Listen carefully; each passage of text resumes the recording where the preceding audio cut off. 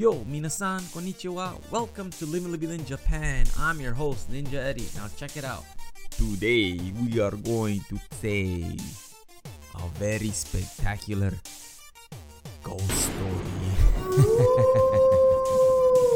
Anyhow, in all seriousness though, today is going to be Tales from Japan Part 2, where I tell a ghost story that I encountered. And today we're going to focus on one of my favorites that actually did happen when I used to live in Chicago. We're talking way back, many years ago. I was with my best friend. We were gonna hang out at my parents' house after watching boxing match. At that time, we used to love watching awesome boxing on HBO back in the day. I honestly can't remember what fight it was, but what we used to do is we used to come hang out at my parents' basement after a boxing match. Actually, the basement was a hangout pad with me and a lot of my friends. We used to just chill there. My parents were very laid back and they would just let me hang out in the basement. I guess they just wanted me to be home, and that's why they didn't really say anything. Like, I didn't do anything crazy. We just hung out and talked, really. So me and my friend were hanging out at the basement, I think maybe for a good solid 2 hours. And he's like, all right, dude, I gotta go. And I was like, all right, no problem. I think it was maybe closer to 2 a.m. So he said, okay, man, I have to go. So we're like, all right, so let's go upstairs. So we went upstairs and we shut off the lights. And we're like, all right. So we went up and he's like, oh man, I forgot my keys. He's like, oh, okay. So we went downstairs and then the lights were on. We're like, oh, that's weird. I could have remembered, didn't you turn off the lights? And I said, yeah, I did. So we're like, okay. They were turned on. So we were looking around the keys. We were in the basement just aimlessly looking around for keys. We're like, huh, they're not here. That's crazy. He's like, okay, maybe you left them upstairs. So we went upstairs just to make maybe they're there. So we went to my room and we looked, nothing. And he's like, nah, dude, they have to be downstairs. We were downstairs for maybe a good 2 hours. And he's like, yeah, you're right. So we went back down there. We looked everywhere. Like, we were looking for his keys. We might have spent maybe a good half an hour looking for his keys.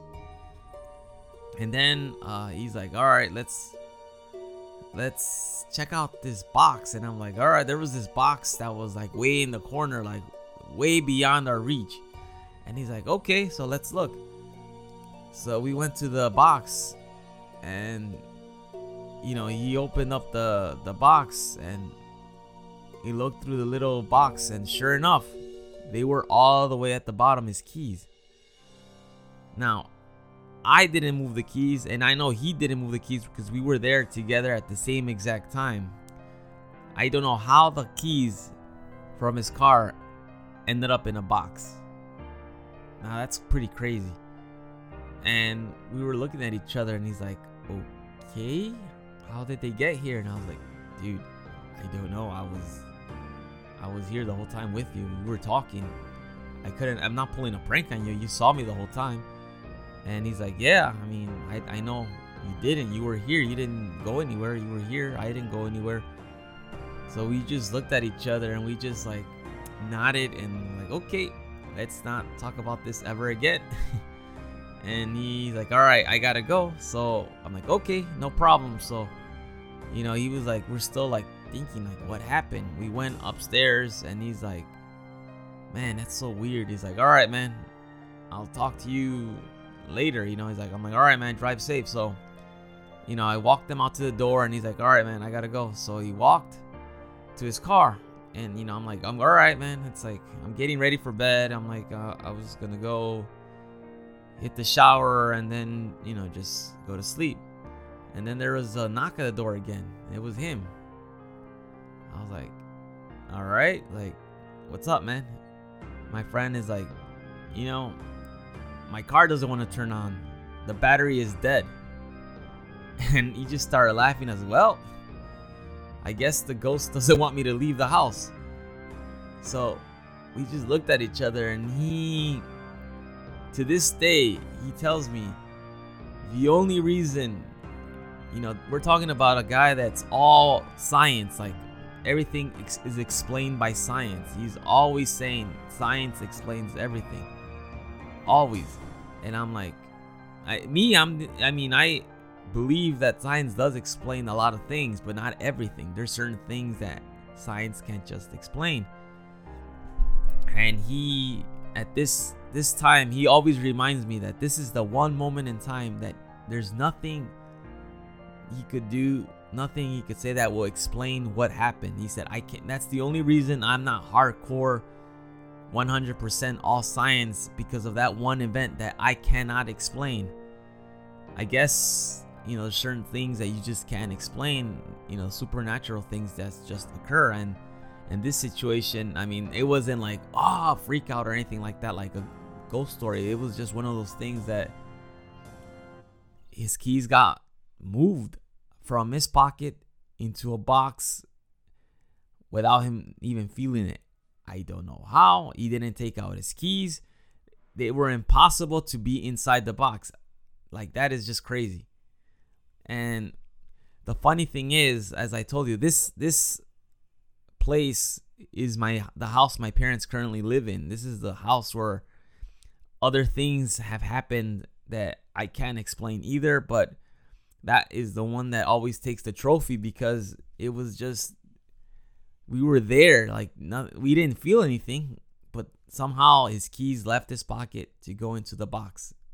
And it's not like we could say, his keys fell out into the box. It's impossible. The box was all the way in the corner in the basement.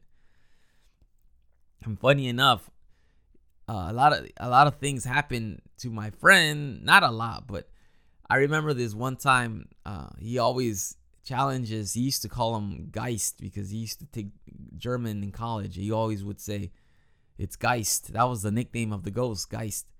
And I remember he would fool around with Geist, and he would say, like, "If you're real, prove it to me." And I kid you not, he used to be the bass player in the band. He would joke around with Geist. He said, "If you are really real, show me something right now." And sure enough, there was a knock on the window, which was epic.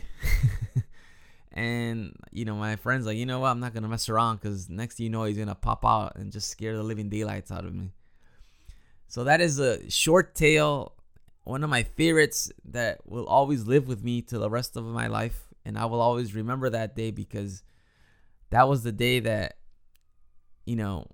something happened that cannot be explained. And now, a word from our sponsors. Living La Vida in Japan is sponsored by There was an age unheard of. Powerful wizards, warriors, and beasts existed. And then came Dario, destined to find the Tsar and be ruler of Hirus. But every quest has its challenges. Now, I will tell thee of his adventures. Let me tell you about Shield of Honor, The Secret of the Tsar. Buy it today. Available on Amazon, iBooks, Barnes & Nobles, and many other retailers. Click on the link below. You have been listening to Living La Vida in Japan. I'm your host, Ninja Eddie. Now check it out. Today we've been talking ghost stories. Encountered any ghost? Please shoot me a message at livinglavidainjapan@gmail.com, or you can send me a message on this podcast. Now, tomorrow, what I have in store for you is the little mini series I have of my filmmaking experience here in Japan. I will talk exactly what I have planned and how I was actually able to come up with a brilliant idea that worked masterfully. Anyhow, that is all for today. Thank you for listening. Please subscribe to my podcast. Please share my podcast. I will talk to you all later. Hasta luego. Matane.